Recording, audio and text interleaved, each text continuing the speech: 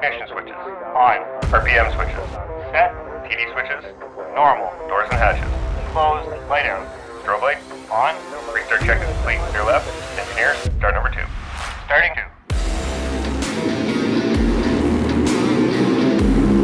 Wind 310, Pilot Project Podcast. Clear takeoff. Runway 31 left.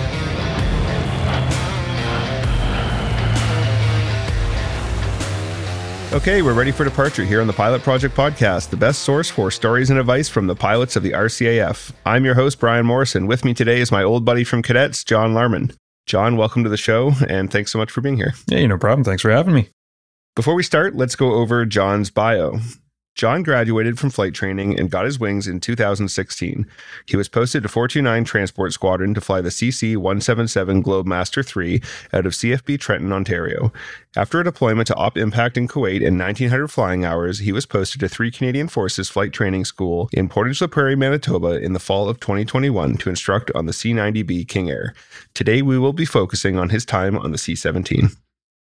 As I recall, the road for you to join as a pilot was pretty long and a little bit complicated. Can you tell us about the plan you joined under and just kind of more about that process for you? Yeah, absolutely. So my initial intent was to join under ROTP. The thought coming out of high school, having your school paid for you, going into a job that I looked forward to doing seemed very appetizing.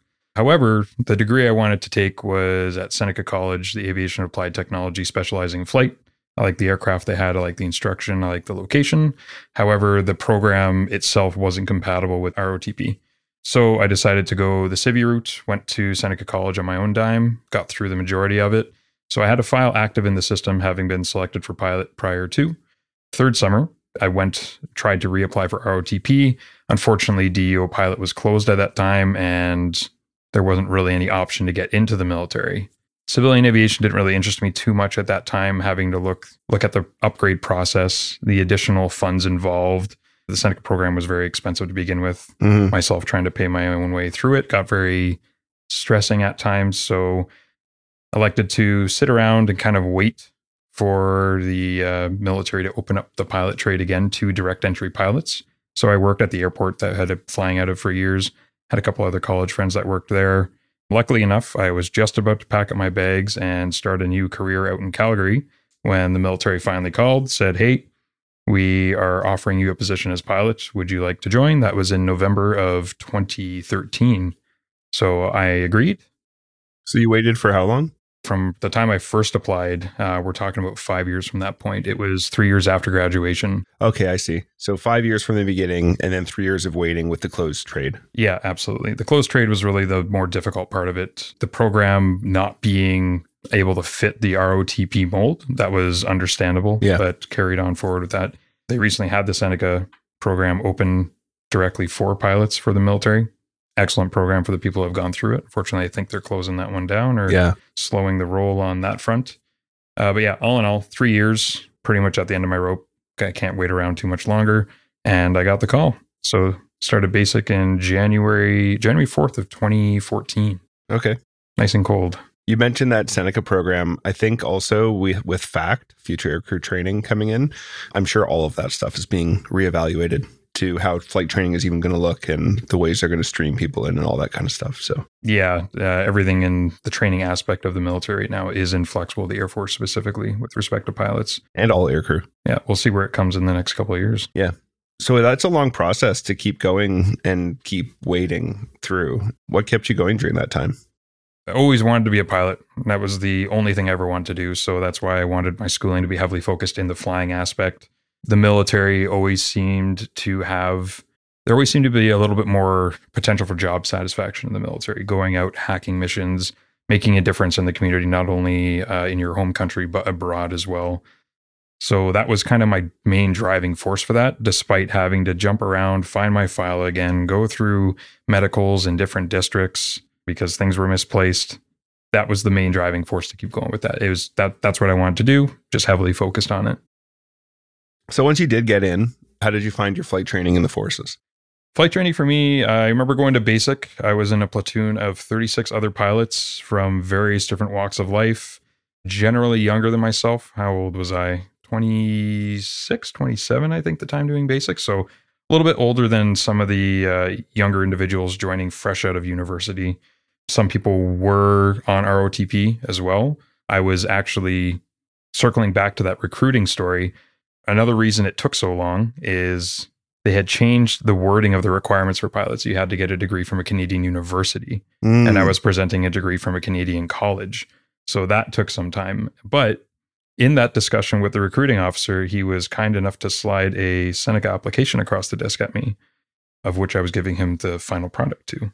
Okay. So funny enough, I was in basic with people on the first iteration of the Seneca program. They basically decided that was just a wording issue when it came to your degree? Oh, yeah. Sorry. It ended up going up to some higher level of the recruiting center, ended up getting a waiver saying, yes, this education is acceptable. We'll carry that forward. Yeah. I mean, not only is it a degree, but they were also about to send a bunch of people there. So it's a degree for the program that you were actively backing. Yeah. Anyway, back to the original question. Flight training. So there was platoon full of pilots initially going through. I came through with a commercial Group 1 IFR rating from my civilian time. And there were a couple other, about 5 or 6 in the same platoon who had the same rating. Everyone was interested in getting in there. Everyone's finally, yes, hired by the military, nice and eager. I want to fly as many airplanes as I can. I want to get as many hours as I can. For myself, I was more interested in, again, being at a higher age as more of the other individuals. Like, okay, I kind of want to get this ball rolling a little bit more. Yeah. So after basic, I explored the option of bypassing phase 1 with as per my prior experience. Got through that and managed to get directly into Moose Jaw within the year. So I graduated basic April 2014, and I was in Moose Jaw of August 2014 as well, having completed my basic land survival, having completed basic sea survival and the AMT training. That's awesome. That's the way it should go. Yes, it was very, very streamlined, very, very slick. Definitely a very unique success story on that front. Yeah, but they're working on that. They were working on it. We're working on it as a whole. But I managed to convince a bunch of the other people who had the same kind of qualifications to go the same route. Yeah. So a lot of us have progressed through our flight training and flying careers in the military in the very same way. Oh, that's cool. As for the actual phase 2 portion itself, having bypassed phase 1, there's a lot of very unique skills you learn in phase 1 that didn't really take for granted. It's just a classic case you don't know what you don't know. Yeah. Yeah. Jumping into phase 2, into the Harvard 2, jumping into what is all but an F1 car from flying Cessnas prior to, which a little beat up Ford Pinto with 3 wheels kind of thing. Yeah. Big adjustment there. Learning the military way of instruction, the military way of flying. I remember sitting in ground school very distinctly, and one of the instructors was talking about the very strict traffic pattern in Moose Jaw because of the high density airspace, all the other flights going on, whether it be the Fast Jet Hawks, whether it be all the other Harvards from various different stages doing various different maneuvers. And he said, yep, this is the overhead brake pattern. And in the back of my head, I'm like, what the heck is an overhead brake? It's like, yep, you can do a closed pattern here. I'm like, what the heck is a closed pattern? Yeah. So many questions. And I'm sitting there with 4 or 5 other people who did the exact same thing I did. Yeah. We all lock eyes, look at each other, and we're like, that wasn't any of the Canadian regs. I don't know what the heck that is. Yeah. Yeah, the rest of that phase 2 training went pretty smooth, all things considered. I had one hiccup that was on my, thankfully after we were selected. So that was nice on my basic instrument test, busting through an altitude. To your final flight. My final flight. And how'd phase 3 go? Phase 3, luckily enough for me, happened pretty early afterwards. So I finished very long phase 2 being done through the winter. Yep. Finished that, I'm thinking back, probably sometime in and around July. And I was loaded up on phase 3 in October. Nice. So all in all, just outside of 2 years from joining basic to getting my wings. That's awesome. Actually, it was just about 2 years. Come to think of it, it was 2 years and a month. Yeah, and I think they were saying the goal is to get it to 3 years. Yeah. Right now it averages 5. Phase 3, though, truth be told, pretty straightforward course. Had you guys done crew flying as well at Seneca? Like, I kind of learned all my commercial multi-IFR stuff was all single pilot. Yes, and that's one of the things that makes that program kind of stand out. Not that this is a sales pitch for Seneca or anything, but all things considered, the bang for buck value is very, very high. So at the end of it, you end up doing a simulated line and dock on an RJ. Oh, very cool. With the Air Canada Jazz instructors in a Type D sim. Wow, that's awesome. That was excellent. You could build the basis for the CRM required in that course. CRM means crew resource management and focuses on communication, leadership, and decision making.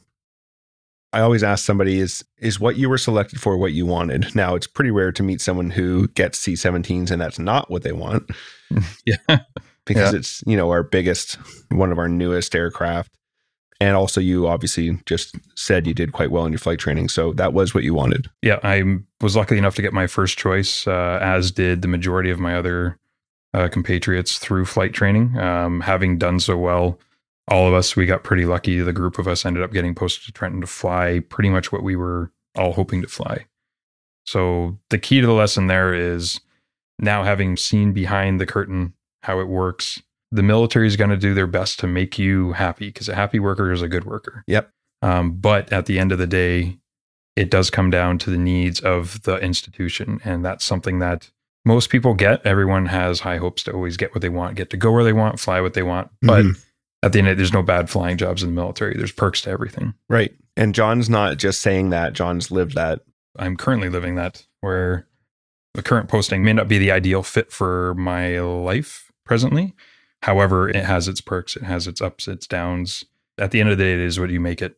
So if you go into a situation feeling that I don't want to be here, this isn't what I want, it's miserable, well, you can expect that kind of satisfaction in return.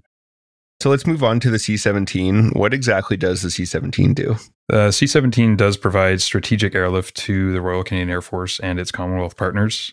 Strategic being different from tactical. So we take cargo from a main hub, for example, CFB Trenton, which is the air mobility hub for Canada, and we'll bring the majority of that to countries around the world or forward operating bases. A prime example of that is the conflict in Ukraine right now.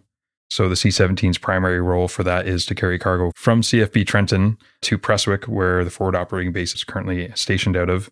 And from there, the cargo gets distributed and sent out on J-model Hercs or other assets forward into the combat. What is the training and upgrade process like for a C-17 pilot? Training process. So there's an on-the-job training package, which is quite hefty. I remember printing it off and looking at it and thinking, that's not too bad. I should be able to get that done in a reasonable amount of time. I was wrong. Very, very wrong. How long did it take? The penciled allotted time for it is 2 years. So a 24-month upgrade process. Realistically, you're looking closer to 36 months. Yep. So you start off as an FO1, fresh off of PIQ, which is Pilot Initial Qualification. Okay. I did mine in Altus, Oklahoma. Unique thing about the C-17 is it's a global fleet operated by 7 or 8 different nations off the top of my head. Majority of them who subscribe to this kind of main training program. Okay. So the ones we use was put on by the USAF. We've since entered an agreement with the RAF as well. So now we can train pilots initially with the RAF, or we can train them with the USAF. USAF, or USAF, is the United States Air Force. So we're still doing our training out of country? Yes. Yeah, Okay. we have no capacity to do the initial training in country. That makes sense. We have 5 C-17s? Yep, we have 5 C-17s And here. they're all either tasked or in maintenance. Yes, a very, very busy squadron. PIQ, unlike all the courses prior to this, it's 100% self-study. Oh. There's no formal in-classroom study. A lot of computer-based training. Yeah. You get all of the AOIs. You're expected to read through it. AOIs are aircraft operating instructions, and they outline the systems and operating procedures for an aircraft. You go for, after the first month of doing nothing but 8 hours of computer training a day, then you start getting into a sim a day with some CBTs and mixing it up. You get to do a FMIL flight, which for me was very cool to do in the USAF. You go up with a bunch of other instructors who are there getting their quals done up. They do everything from low-level high-speed flying, 300 feet, 310 knots. So that training was a lot of fun. I got to do 3 flights down there. Again, fly it like the USAF fly it. So you do timed low-level routes, 310 knots, 300 feet off the ground. Wow. Ripping over the Texas countryside, 60 degrees, pulling 2 Gs just like you were in the Harvard. Oh, it was an absolute blast. That is so cool. Absolute blast. And then you come back and you start your upgrade process. Here's your upgrade paperwork. Whenever you can, find an AC, find an instructor pilot, find an evaluator pilot, start getting sign-offs. So every single time you go oceanic, every single time you get a hot minute, hey, Mr. AC, do you want to talk about the HF radios? And they sign off the system after a lengthy discussion. Yeah, that's fairly similar to how we did things as well. Yeah, it takes a significant amount of time. There's various upgrades. So you'll do, I think the upgrade from FO1 to FO2 was done in the sim. FO2 to FO3 again was done in the sim, an advanced handling sim. quite difficult. And again, FO being first officer or co-pilot. Yes. Then finally, when you are deemed ready to advance, you start doing acting ACs, so acting aircraft commander missions, up to 5 of those, I believe. And then you go on your recommend ride, which always is cursed. The recommend ride always has something go wrong with it. What went wrong on yours? Oh, so I think mine was 8 days. Every single day had 2 legs into it. There were complications with the cargo. We ended up going into Kosovo, which I'd never been to before. And I remember the night before going through all the paperwork, making sure all the I's were dotted and the T's were crossed. We found one document hidden away deep within the football saying the crew was up to speed and familiar with the special orders for this area of operations. And I'm like, that's interesting. I haven't read any of that. Luckily for us, it was available on Google. Oh my gosh. And then I remember on the way back, we got a request to stop short in Halifax to drop some of the passengers off to save them from hopping on another flight. Sure, yeah, no problem. Day of, Halifax weather limits was coming in at a quarter statute mile and 100 feet vertical viz. So I got to do my first Cat 2 ILS on my recommend ride, 2 minimums. So what that is for listeners is ILS is instrument landing system, and it's a precision way of guiding an aircraft into a runway in bad weather when you can't see.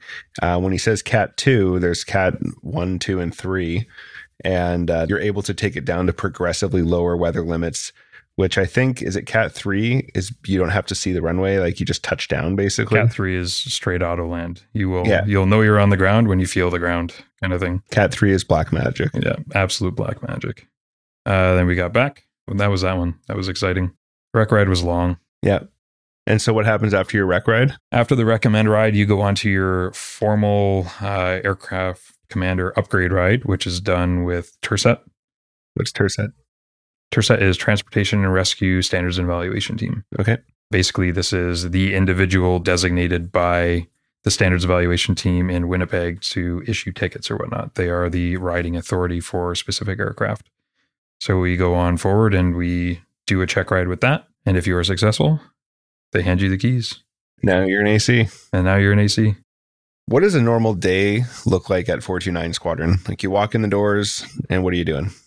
Depends on what kind of day it is. If it's an office day, if it's a training day, if it's a mission day, they're all kind of very different. Office days are generally spent catching up on whether it be claim, admin work, secondary duties or tertiary duties, whatever you have to do. So I was the unit flight safety officer for a pretty good stint of my time there. I also worked in operations and in planning.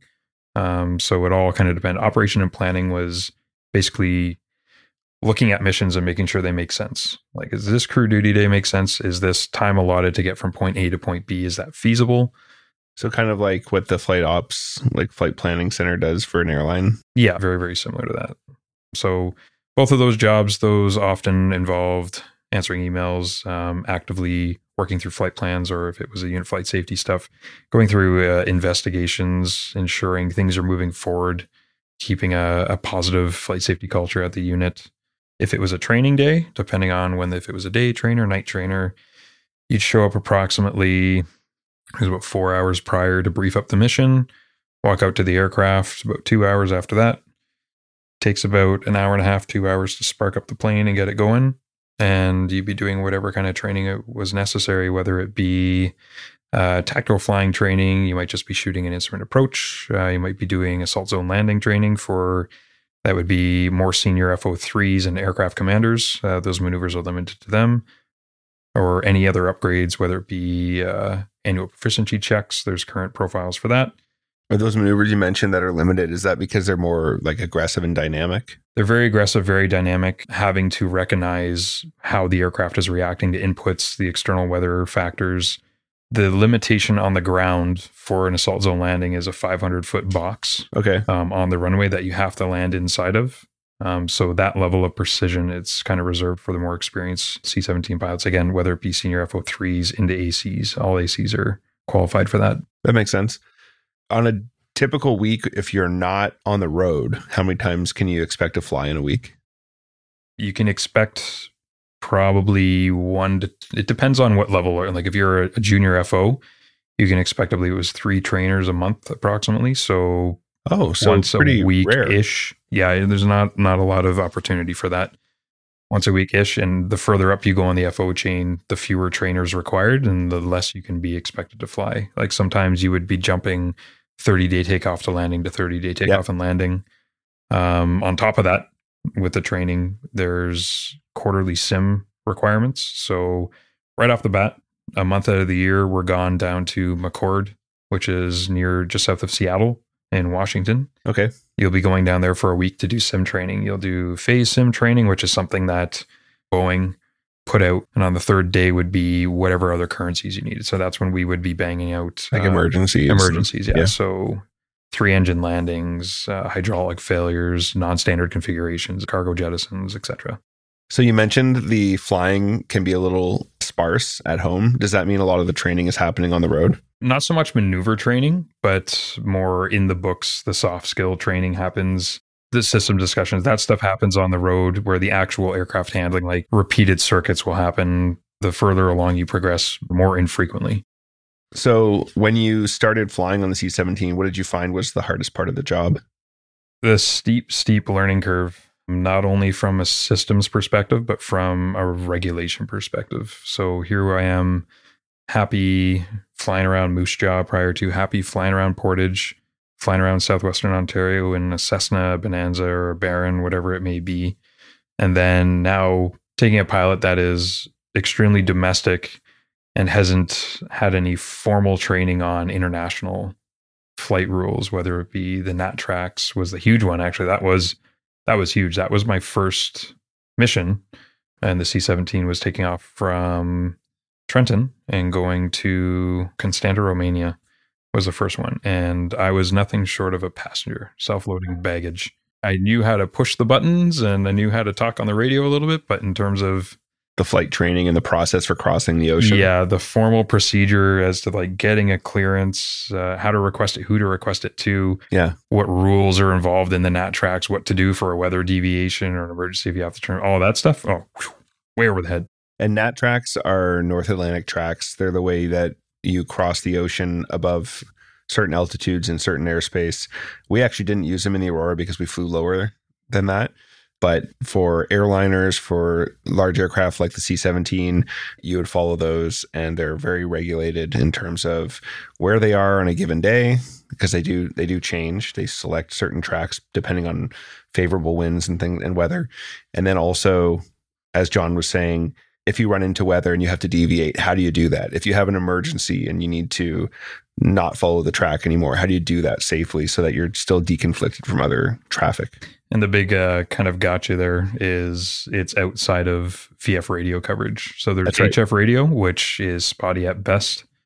And when I first started CPDLC, which is controller pilot data link, it's like text messaging from the ground to your airplane computer. Mm-hmm. That was it was in its infancy. So it wasn't even really readily available. It wasn't mandated, where as I went through 429 throughout the years, it gradually became more and more of the norm. That would be easier to communicate. So you can't really deviate from a clearance all willy-nilly. That's why these procedures exist. That's right. And you're off radar. That's another important thing for people to realize. So as you cross the ocean, not only do you have kind of spotty comms coverage, you're also not being tracked on radar. So they're relying on your estimated time to your next point, and they basically interpolate where you'll be when based on those timings that you give them. So back to the original question, what was the hardest part? Definitely the steep learning curve. Taking responsibility for all of your own learning was the biggest part. No one's going to be coming looking after you like, hey, have you discussed the landing gear system with such and such? No, the only indication you're going to get is after a year, if you do an upgrade from FO1, someone's going to come and be like, how's your upgrade going? Look at your package. Oh, it's only half done. Okay. Yeah. Does not look good on you. Would you say that's where most pilots tend to struggle on the C-17? There definitely is a struggle there, and you can identify who's accelerating faster than others. That being said, if you got all your sign-offs done miraculously in a couple months, you still don't have the necessary experience to advance. Mm-hmm. You got to slow your roll. It's that time on the road. It's seeing all those different experience. Like this takes me back to my private flying, is you can fly at the same airport 100 different times. You might get the same experience 100 times. You might get 100 different experiences. So it's that kind of broad exposure that's really going to make or break it. Because the system knowledge is only one piece, but now you need to apply that to various different encounter or very different circumstances. So what's the best thing that a new pilot on the C-17 can do to help them overcome that? You definitely need to take the initiative, any opportunity. And granted, not every opportunity is going to come up and be like, oh, I need to hear someone. I need to go talk to someone. Absolutely. Take the time to like look out the window every so often. Enjoy yourself. Enjoy the time. But at the end of the day, you're the one that's ultimately responsible for your own success. The instructor pilot's going to send out a message and be like, who needs what? And it's up to you to, number one, track your what seems like hundreds of currencies, making sure all those are valid, because those get fun when they start to expire one after another. And it's on you if you go red. If you expire on a currency, that's your fault. That's 100% your fault. You wear it entirely. I remember that was like a constant fear. Yeah. It never happened to me, but having one of your currencies expire is like a big mark of shame, unless it was totally out of your control. I mean, aircraft serviceability being what it is these days, happens. that happens and people get it. But yeah, the big thing is you're an adult. You need to deal with it yourself. Yeah. You need to take the initiative.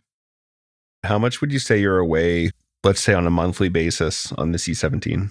A monthly basis, that can be a couple weeks, might be a week, might be a couple days. It all depends how busy the squadron is, how many people are on leave. I made myself almost 100% available to the unit to fly over my first couple of years because this was it. Like, I'm living my dream now. This is what I always wanted to fly. I'm finally getting to do it. I'm not going to squander my time sitting at home in Trenton drinking beers on a patio when I can be doing the exact same thing in Germany, for example. Yep. My busiest year was 2019. I was gone for about 200 days of that year. Wow. But I was one of the high time flyers as well. You got to be prepared to be away from home. That's part of the job. Yeah. And especially if you're flying, I think anything in air mobility, so anything that takes cargo. I would say anything multi-engine outside of 402 or an instructor gig, any of the multi-engine jobs, you can expect to be away from home. That's just part of the monster. Yeah, definitely. The C-17 is capable of some really impressive short field landing and takeoff performance. Can you tell us more about that? Yeah, the big thing is the landing performance on the C-17. First up, all up weight, 585,000 pounds. You can fit 167,000 pounds of cargo in the back. Which is insane. That's more than the all up weight of the whole Aurora maxed out. As for the short field landing, about 3,000 feet on a 90-foot wide surface, provided it has 500-foot assault zone markers, and you can land that at 502,000 pounds. Basically, touching down in the size of 2 hockey rinks. In the 500 foot? In the 500-foot box. 2.5. And then immediately getting on the brakes, putting it into maximum reverse. You get thrown up against your straps, everything in the back. There has been times when things haven't been strapped down quite so as tight as they should have been and did not depart the aircraft in the same condition they were put on the aircraft in. And that gives you another job as flight safety. Yes, that gives me another job as flight safety. Yeah, so that's the most impressive thing. That's the assault zone landing I was speaking about earlier on. That 3,000 feet, like, just for the listeners, that sounds like a lot of distance. When we're talking about, there's a lot of numbers that have been thrown out there, but 500,000 pounds is huge for an aircraft. And 3,000 feet for it to stop in that is insane. It's amazing. And if you are curious what we're talking about, I'm sure I'll put it in the preview for this episode. So if you haven't watched the preview videos that I make for these episodes, check out our social media on Facebook or Instagram at PodPilotProject, and you will get a chance to see one of these. It's very, very cool. And for the takeoff? Takeoff that's all weight dependent. That's why runways are long. Runways aren't long for landings. Runways are long for takeoffs. If you're taking off out of Kuwait at 48 degrees at max weight, you're going to use all 11,000 feet of that runway. It varies heavily on what's going on. Another really cool thing about the C-17 is you can put it in reverse in the air. Can you tell us more about that? Yeah, so it's something pretty unique to the C-17. Only probably a few other aircraft can do that. I've never used it in execution. Practiced it a couple times on those few and far between trainers that we do. Basically, you'll start a descent in the aircraft, and then you can bring 2 or 4 engines into reverse idle. the thrust reversers deploy. And the way the reverse thrust in the C-17 works is it doesn't push the air back forward. It actually pushes it up at about a 45-degree angle. The whole center core of the engine, the whole nacelle of the engine will slide back. And just the way the reverse kind of meshing and grates, it redirects the airflow kind of up at a 45-degree angle. Very cool. So that, coupled with the actual descent of the aircraft, can push you up to around 20,000 feet per minute in the descent. So you're saying that the thrust is not just reversing, but it has a downward, it's pushing you downward. It's actively pushing you down towards the ground. It's like pointing your thrust up into the sky to help you go down faster. Yeah. That's amazing. The wings shake, everything inside the aircraft shakes. It's pretty violent. That's why we don't really use it. I wouldn't call it difficult to control because it is rather easy to control, but you need to be out of it pretty early. It sounds pretty intense. You think 20,000 feet per minute down, you don't have a lot of time. Yeah, like how quickly you would need to be bringing yourself out of that would be pretty quick. Yeah, by around 10,000 feet. So you can think if you're cruising at 30,000 feet, you're probably on the ground from cruise in about 3.5, 4 minutes if you do everything right bang on by the numbers. Wow. Which is nutty. That's wild. Absolutely wild. What is the coolest or strangest cargo you've ever had on a C-17? So one thing that was pretty cool that I hauled out to Comox one time was, and this kind of closes the whole loop on being an air cadet and then starting off super small. And what was it? No, it was a 233. Yep. Schweizer 233.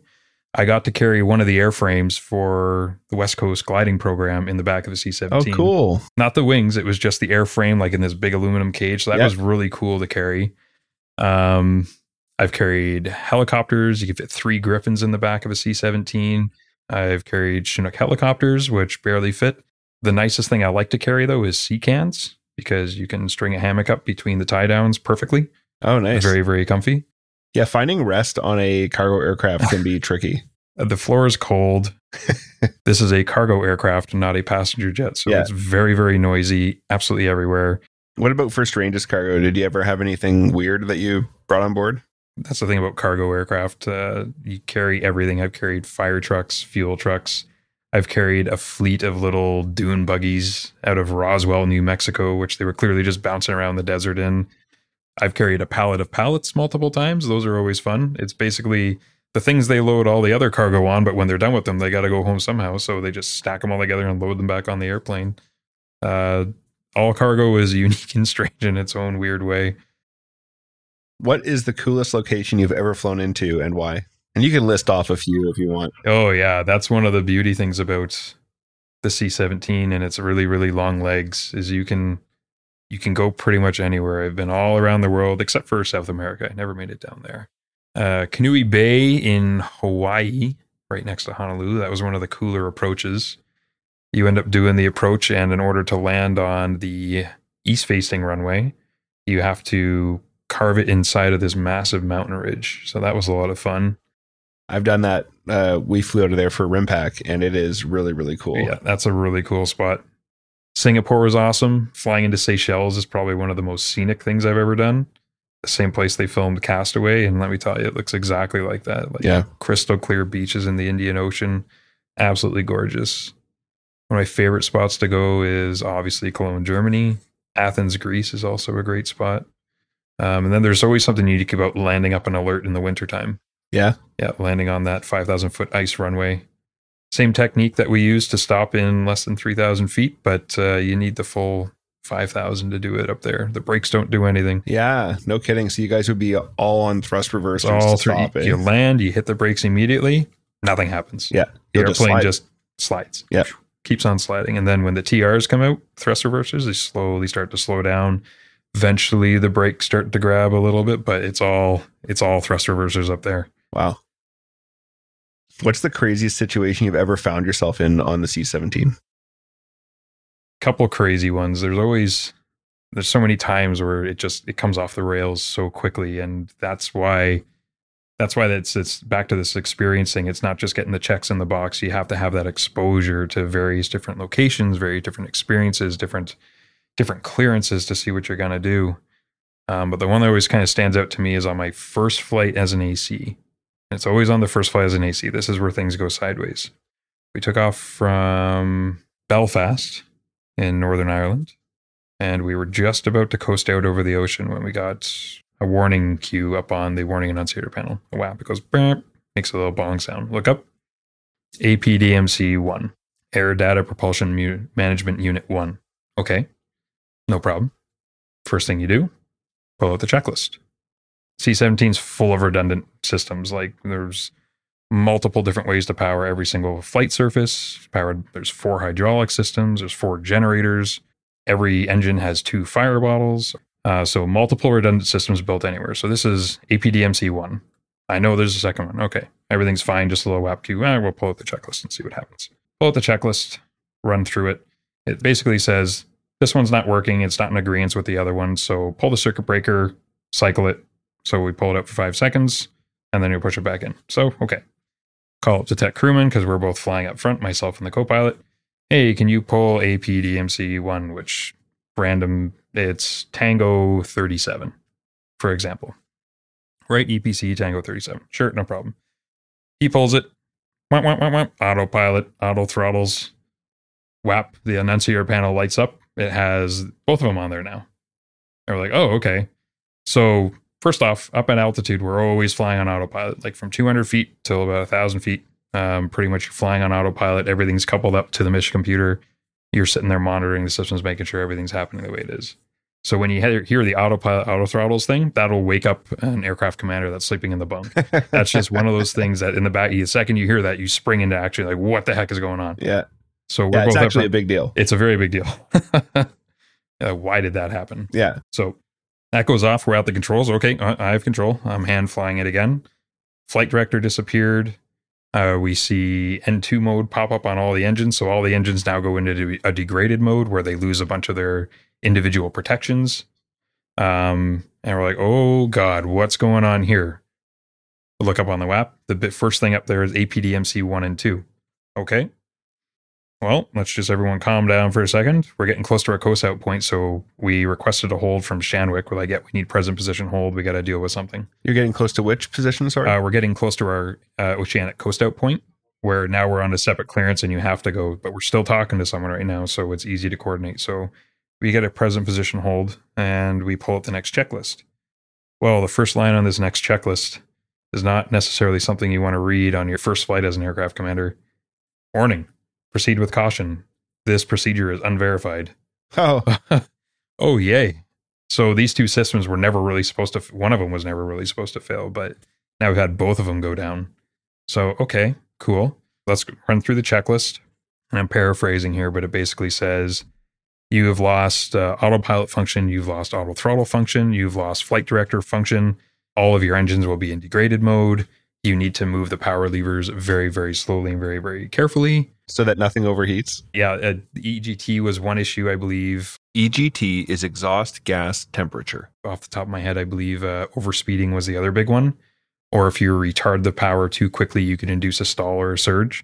Oh, yeah. Which those get really ugly on high bypass turbofan engines. Okay. So now we're sitting here however many miles away. We can't go oceanic anymore. We don't have the required systems for it. What do? Well, we're turning back and we're going to Belfast. Okay, no problem. One thing you don't ever do in the C-17, just because you never really have the opportunity to do it, is you never really do a hand-flown descent from altitude unless it's a tactical descent. So now I'm hand flying this 585,000 pound aircraft from the oceanic coast out point back to the airport, down from altitude, and flying an ILS, of which I would normally be coupled up for, but that's okay. We can fly ILSs by the hands. We're pilots. We're still pilots. We can still do that. So yeah, I think that's one of the craziest things that ever happened to me. This isn't even a checklist you run in the sim, because it's like, that's in there because the lawyers told us to put it in there. And of course it happens on your first AC trip. It happens on the first AC trip where...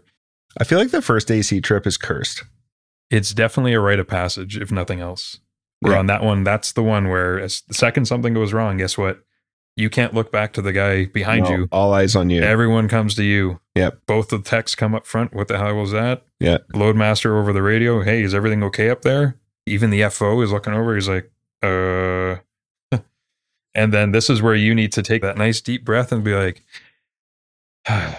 okay, So everyone calm down a second.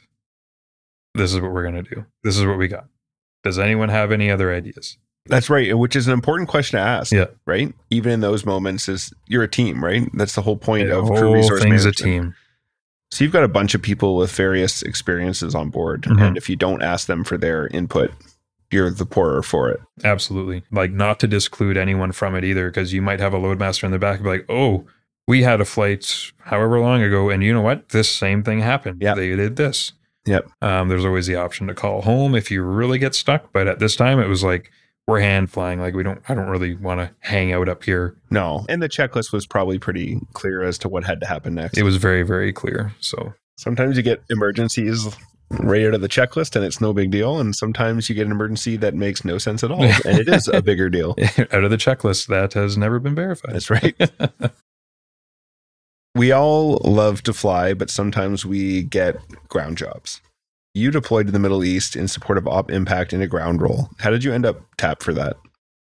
Luckily enough, so right after getting my wings and moving to Trenton, there was a 1.5 year projected wait for my OTU date, my operational training unit date. So where you get to do the initial, go down to Altus in this case and get trained up on the C-17. So initially I was tagged to go fly multi-engine utility flight for a while. Brand new slick King Air 350s, Garmin 1000, had the best avionics in the Air Force. To the point where, like, getting back onto the C-17, I was told by multiple people, congratulations, you now need to learn what the C-17 can't do. But after that, given the wait, we kind of got an email, just kind of an overhead, hey, would anyone be interested in deploying to Op Impact for a little while? You'll be doing an air op, so a job for the Polaris, the tankers out there. And I was sitting there thinking, like, well, could be a good opportunity. I know the C-17s are out there pretty often, so I kind of raised my hand up for that and volunteered for it. And how was that experience? It was long. Yeah. It was 7.5 months in the desert.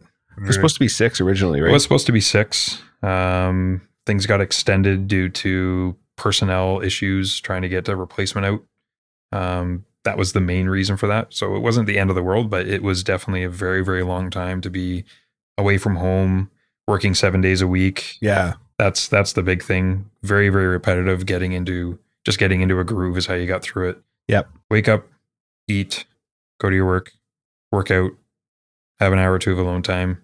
Yeah, watch a movie or play a video game or something and go to bed. So when I went to that deployment, I actually ended up getting a lot more out of it than I initially thought. I thought I was just going to go over, at least deal with the Polaris, maybe get to fly once or twice as a passenger, but it's a ground job, but I'm still dealing with airplane and doing airplane things. That was a really cool part. But what I ended up doing was dealing a lot with secret products, air tasking orders, air coordination orders, seeing how 437 Squadron flies in the Middle East. All that experience for the 7.5 months set myself up really well for going back there as a C-17 pilot. Because the exact same thing would happen. C-17 crews would come through. They'd get the same briefings. They go through the same intelligence briefs. They'd go through all the same CSAR stuff. So combat search and rescue coordination pieces. So all that stuff benefited me greatly moving forward, just as a member of 429. So a little happy payoff there. And the pay is good. Met some really good people. Yep. So that all helps too. Yeah. So a positive experience overall. Positive experience overall. Definitely long. Yep. I would recommend maybe finding a deployment in Hawaii for Op Impact as opposed to the Middle East, but teach their own. What would you say are the most memorable flights you've had on the C-17? There's quite a few of them. There are definitely highlight missions. One of them being, I went to Singapore. We were slated to circumnavigate the globe. And days before the mission, like very, very close to the execution phase of the mission, we got a message saying, we need you to go to Singapore twice so you can no longer circumnavigate the globe, which the whole crew, we were taking 2 crews on this. This was going to be epic. There's going to be like an experience. Oh, yeah. Don't use that word lightly, but this was going to be epic. This was going to be absolutely incredible. No, you need to go to Singapore twice. We need you to take off and go west. Like, no way. That stinks. But let me walk you through the ITIN before you get too upset here. So we took off out of Trenton. And we go to Comox. Always a fun spot. Mountains are fun. Mm-hmm. Very nice. Then from Comox, we went to Hickam, Hawaii. Yeah, Hickam Air Force Base, which is Honolulu. Then after that, we went to Guam. And then after that, we went to Singapore for the first time, had 40 some odd hours off. Nice. Which was excellent. So we toured around Singapore quite a bit. And after that, we went to Seychelles. So we got some time off in Seychelles, beautiful beaches. Then we went back to Singapore for another 40 some odd hours off, which was, again, just excellent. And then we retraced our steps all the way home. So all in all, it was about a 2-week trip. That sounds amazing. It sounds amazing. And keep in mind, whenever you're on trips like this, the airplanes never tend to break. We didn't so much as get a warning cue the whole time. Yeah. You're like, come on, give me one. Give me like an extra day and any of these places would be excellent. Nope. Perfectly happy as a clam all the way through. Other memorable trips, I think one of the other ones is where you'll get some of the footage from, was the Abbotsford Air Show in 2019, just prior to COVID. That one was absolutely incredible. This was an air show, massive trainer that myself and a bunch of other pilots were a part of. We were going there. We were an aerial display. So we finally got to show off. That was pretty sweet. Being a checked out pilot for the aerial display was awesome. Talking to the public there was a lot of fun. We got to talk to the other air crew afterwards, experience, like look at all the new airplanes. Like it just, Abbotsford was great. Then after that, we ended up going to a place where, quite frankly, we never thought we would ever get to in the squadron. Seems easy, seems reasonable, but Dublin, Ireland. Reason you can never get there is they don't like people stopping whenever you're in support of a named operation. Because they're neutral? No, it's just something in the Diplo country file where you can't even overfly the airspace if you're a part of any named operation, you're carrying munitions, et cetera, et cetera, et cetera. So this time we're just a C-17 on a trainer ripping around. So we're like, we're going to Dublin. Those are the big highlight trips for me. Those are the ones that really stand out as soon as someone asks, like, what are the coolest trips you've done? Where coolest places you've been? Like, yeah, almost went around the world, but still an awesome trip. And Abbotsford Air Show. Oh, I guess there's another one actually. I was part of the air crew that attended the RIAT 100 Air Show. Can you tell people what RIAT is? Royal International Air Tattoo, celebrating 100 years of the Royal Air Force in Great Britain. That was incredible. Walking the lines there, seeing the thousands upon thousands of people funnel through that place every single day. That was a really, really unique experience. Yeah, I remember when RIAT was on, and I was so jealous of the guys who got to go. Yep, parked right beside the other guys. The photos that people got coming through as well, like there's professional photographers. Oh yeah, they came away with like some incredible photos of the Aurora doing its thing. It was queued up for all the arrival times, as you would basically be flying into the air show, and you had a slot time with an aerial photographer. You would meet up with them, do your thing over the English countryside. There were little puffy cumulus clouds kicking around too, so it had an excellent backdrop. And you're basically getting up close to this sky van with the back door open and photographers literally falling over each other trying to get shots of you there. It was excellent. It was so much fun. Yeah, the photos I saw from that were amazing. All of the tactical flying too definitely holds a pretty good spot. Tactical flying is where you really got to earn your bacon, so to speak. Disconnecting, maneuvering the aircraft to make sure it's inside of a safe area of operations. A lot of that was in Africa, Middle East. That stuff was a lot of fun. What is the most fulfilling part of your job? Generally, day to day is looking back and seeing my advancement as an aviator. We're going all the way back to cadets at this point. So 20 years ago. Yeah, we've been friends now for almost 23 years. Yeah, that's wild. Yeah. But yeah, 20 years ago, sitting in a glider, barely knowing the first thing about what it is to fly, even going back further and being like, I want to fly airplanes. As long as I can remember, I want to fly airplanes. And then getting to this point and seeing the career develop, thinking about all the fantastic people you've met, the impact I've had, especially in my closing days at 429. Those are the really big pieces that kind of stick with you. It's what keeps me going in the organization. The advice I've gotten is like, I wouldn't think like direct airline or anything. Like there's corporate aviation, there's airlines, there's cargo, there's so many different options out there. But what I've been told by multiple people, actually a bunch of people I look up to a lot from my 429 flying experiences, keep doing it till it's not fun. Once you hit that point, then you need to maybe either find a ground job or get a change of pace, go find something else. In terms of missions that's most fulfilling, it came pretty much at the end of my 429 career. So I already had a posting message to come out to Portage. Knew that the time was getting pretty close to that, and that's when Op Aegis kicked off. It was for the evacuation of the Afghanistan refugees from Kabul. So there was a number of different air crews. It's the first time in my entire time at 429 and in recent history that the squadron is actually deployed to help with whatever effort it may be. What do you mean by that? So generally, we're strategic airlift. We operate out of domestic Canada or anywhere else in the world and bring massive amounts of cargo forward to a forward operating base to another deployed det. So for example, Kuwait's one of the big ones. That's still going on with Op Impact. But there was Op Presence down in Mali. We would fly cargo from Canada down to Senegal, and then sometimes we'd bring it in. Other times we'd leave it there. And the J-model Hercs that were deployed there would disperse it around Africa as necessary. So kind of in that sense, we don't really deploy. We always kind of go drop off our stuff and then return back home. But in this case, the turnaround, the ops tempo of this evacuation was so high that they needed the aircraft to stay in Kuwait, essentially. So there were multiple different air crews effectively deployed to Kuwait who would fly from Kuwait into Afghanistan and bring out as many refugees or whatever cargo personnel we had to. That's where we were bringing out record numbers of people on C-17s for Canada. There's no seats at this point. We would funnel refugees into the back of the aircraft, into this falling airfield, close up the doors, get them all to sit down and fly them out in the 500s. That must have been a very emotional thing to be involved in. Yeah, it was. The emotions were high on every single front. It was hands down the most dangerous flying I've done. It was hands down the most rewarding, the most complicated, because now you're taking the rules that generally dictate how you can operate a mission, and you have to find ways to safely and effectively operate just outside of those rules. Mm-hmm. So, for example, 500 people, there's not 500 seats on a C-17. You're not getting that. So how do we do this? It's like a wartime effort. So people come in, sit down on the floor, grab onto a cargo strap on the floor for their seatbelt. Flying in very, very intense. The adrenaline gets flowing. You're flying into an active war zone.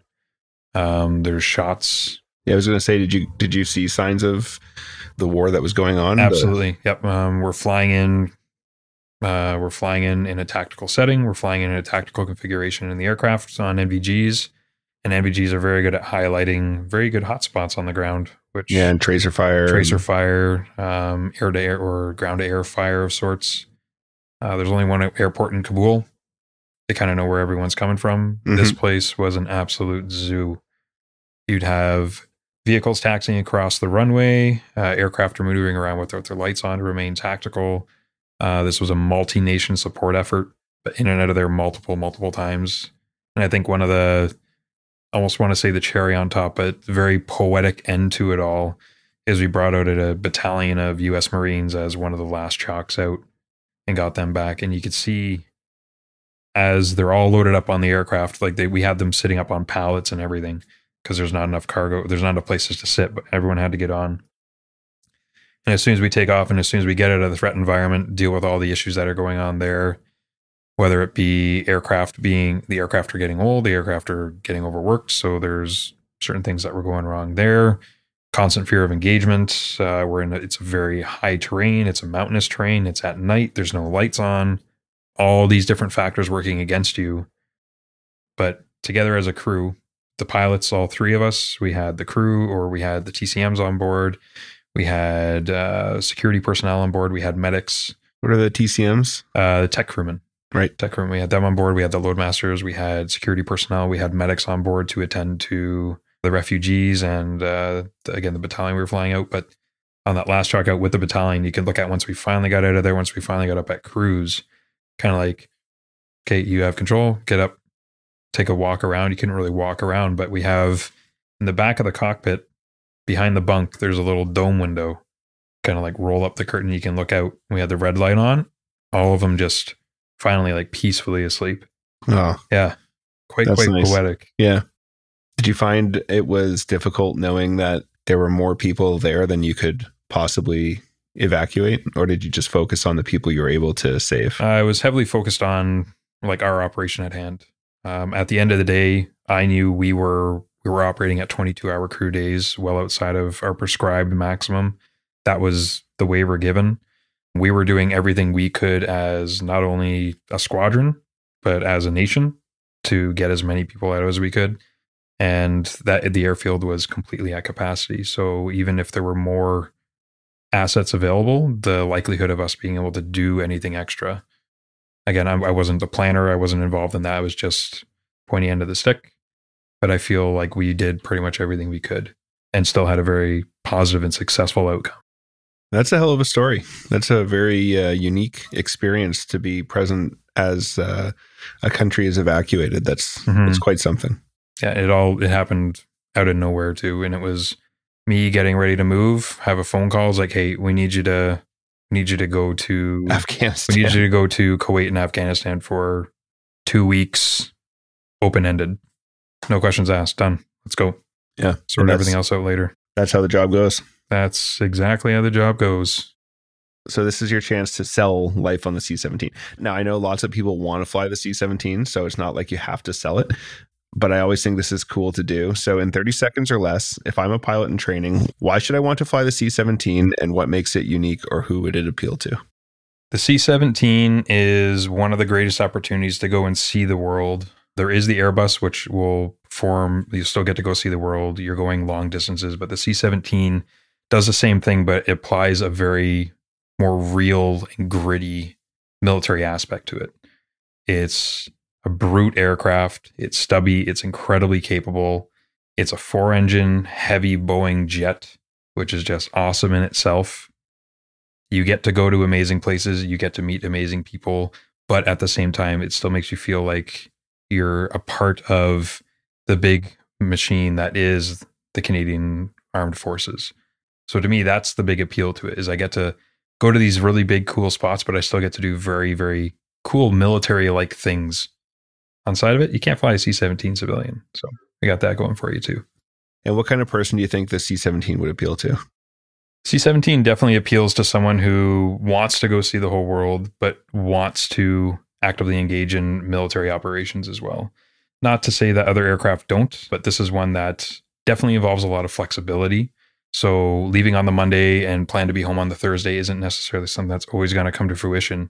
You have to be able to have the support system back home that is flexible with you being away, understands the importance of what you are doing. Because at the end of the day, you're serving the country. It's not just for self-gain. It's not feel righteous flying a big, burly gray aircraft through the sky. Yeah, it's incredibly cool. And I will never say anything else about that because it is incredibly cool. But you have to be able to accept that you are going away. You are in very dynamic operations. You're in a very dynamic environment with a very complex machine that is getting older, like all the other equipment. It's been ridden very hard. It's done a lot of very hard work for this country and for all other nations across the world. But at the end of the day, I would recommend the C-17 to pretty much anyone who wants that top tier military flying experience. You get to go see the world. You don't get to deploy as often as you would on a J model, for example, but there's a lot of variety involved. Big, burly, fast, heavy. If that's your thing, that's what the C-17 is. It sounds like a big thing in terms of personality. You need to be, kind of flexible, and you need to be okay with being away. You need to be definitely okay with being away, and you have to have the discipline for the self-study, because at the end of the day, your career progression is 100% on you. Well, that might actually go into our next question, which is, what is the most important thing you do to keep yourself ready for the job? Doing your best to maintain a high degree of proficiency in the academics and the soft skills. So engaging with the AOIs of the aircraft, reading through those, making sure you're up to speed on all the knowledge, the tactics that you have to employ, but also engaging with your peers, sharing experiences that you've had, both good and bad. One of the prime examples I have there is a flight safety that occurred going into Constanta, actually, as an aircraft commander. I was flying with a junior FO, relatively new to the aircraft. So getting up to speed on the standard operating procedures, the call outs, the systems knowledge, the general flow of a mission was incredibly tricky. Like I mentioned earlier on, very, very steep learning curve. There's a lot to take in, and it's very easy to get oversaturated, overwhelmed with the amount of input that you have to process at any given time. So I was doing a lot of the work, ended up setting an altimeter setting from center that I thought was correct, had it transcribed the way I had it set. And we're shooting this non-precision approach to a runway, knowing full well we're not going to get in. The actual weather from the from the ATIS was below mins from this approach. So a METAR is a weather report of conditions currently at an airport used almost exclusively by aviators for flight planning. ATIS stands for Automated Terminal Information Service and is a recording of current weather conditions as well as any important information pilots may need to operate at an airport. Pilots will check ATIS before departing and before conducting an approach into an airport. We're going to go in, we're going to try it, see what we get. So down we go, making SOP calls. I was backing myself up, essentially, unfortunately acting as more of a single pilot in this case, just trying to make sure all the calls are done, because part of the aircraft commander gig is something called reverse follow through. So not only doing your job, but ensuring that your other crew member is doing their job effectively. That goes for checklist items, that goes for call outs, that goes for everything. Yep. Ultimately, you're the individual responsible. So I'm making all these calls. We're going in, 100 above, and I hear go around. First instinct, go around. Okay, go around. No problem. Pause the rate, gear up, flaps 1/2. We start climbing away. And I noticed on my side, we were still like 50, 60 feet high. And I'm like, okay. So why'd you call a go around? And the individual, the rattle seemed a little bit low. And I remember discussing, well, we got to be careful. Like there's lots of rolling terrain. The rattle can read erroneously at that point. At the end of the day, we're going off of a baro mins. So minimum's off of our altimeter, not the rattle. Still to this day, I can't quite recall what the individual said. But I was like, which altimeter setting? And they say 1001. I'm like, I have like 1011. Center, what's the current altimeter setting? 1001. And in that moment, it was incredibly clear. I was like, oh, geez, I've been flying off the wrong altimeter setting this whole time. So having gone in, we ended up going well below mins as a result of that. But that's something. Good backup, though, on considering that person was like feeling behind. Yeah, excellent backup. You get that feeling that something's not right. Go around. Yeah, a little spidey sense. Yeah, I wish I could remember what that individual said, but to this day, I can't. I want to explain a couple things quickly. So RADALT is a radar altimeter, and it reads your, at that second, height above the ground. So it's going to go up and down as the terrain rolls underneath you. Whereas he said baro, that's your altimeter that reads from air pressure. And that one is going to be just showing you your height above sea level. So they're both matter for different reasons, but there's minimums that we mark down that we know on either one of these. I need to go around at this altitude, basically, or I need to hold that altitude if it's a non-precision. Precisely. And there was a discrepancy. And once you start realizing at low level that something is not right, it's just time to go around and climb, get away from the ground. Yeah, get away from the ground, because again, we couldn't see it. We were in cloud at this time. So never really a good feeling. As I was saying, so talking to your peers, so this is one of those things. It's like, hey, I made this mistake. Let's all discuss it to make sure that you don't make that mistake. That's something I would say is definitely one of the bigger things, is being able to admit your mistakes, wear your mistakes, and learn from them, and also help everyone else around you learn from them. Because at the end of the day, just because they may not be in your crew today, they're still all part of the same unit. They're still all part of the same like lifeblood of, in this case, 429. So keeping everyone read up, that's something that I would say is one of the most important things to help keep ready for a mission. Okay. Is always continually engage with your peers, not only other pilots, but you can talk to the technicians, talk to the load masters, talk to the chain of command. There's always something to be learned from someone else. Keep an open mind and continue to learn. That's probably one of the biggest things. I like that. What do you think makes a good pilot? The ability to overcome being one of the big things. You have to continually want to learn. You have to have that drive to perfect your craft, because at the end of the day, it's an art. It's not a science. You can go up and perform the same maneuver, the same sequence twice, once after another. It's not going to be the same. One may not be better than another. As long as you're constantly learning and improving, that's the big thing. Finally, with that, especially gearing towards this multi-engine platform, the C-17 that we're talking about, the ability to work as a crew, you have to accept criticism. You have to be able to brush off the bad, thrive on the good, and remain flexible. Those critiques along the way, you just got to take them in and use them in a positive way. All right. Final question. I love this question. I always save it for last. I want you to think about if you were talking to, say, an air cadet or somebody who, for whatever reason, is interested in joining the military, interested in becoming a pilot, what advice would you give them? What advice would you give to a new pilot? Go get it. Seriously, you got to go get it. You will know if it's not for you the day you lose the passion for it. But if you're ever outside and every time you hear an airplane, you look up, you should probably be trying to find a way to fly one way or another. Yeah. But I've said it multiple times through the show. It's all on you. Of course, there's a support system to help, but the only one that's going to make it happen is you. So you need to want it enough to push forward, reach out and grab it yourself. So keep pushing, keep going, keep reading, always keep reading. I think that's what I'd say. Yeah. Yeah. Oh, yeah. And take lots of pictures. Nothing's worse than thinking of a place you were, getting just the feeling of whether it be shooting that approach, like busting out of mins at the last second and being like, oh, where was that?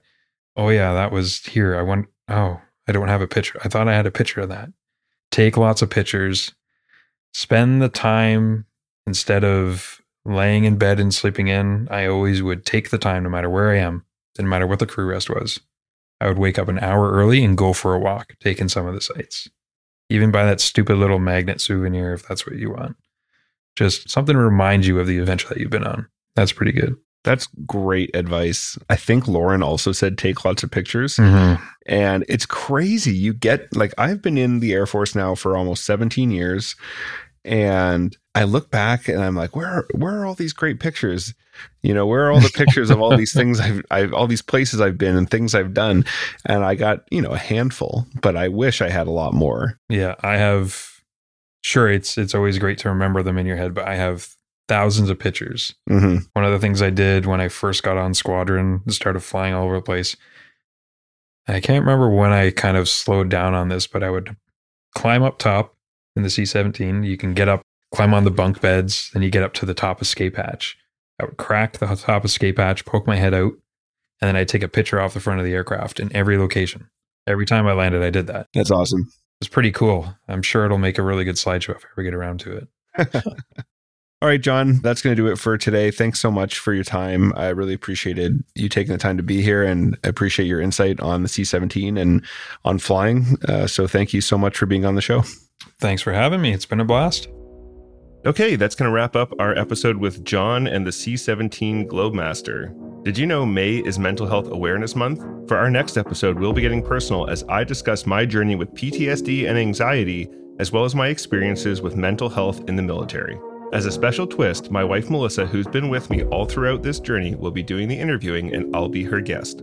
Do you have any questions or comments about what you've heard or suggestions for the show?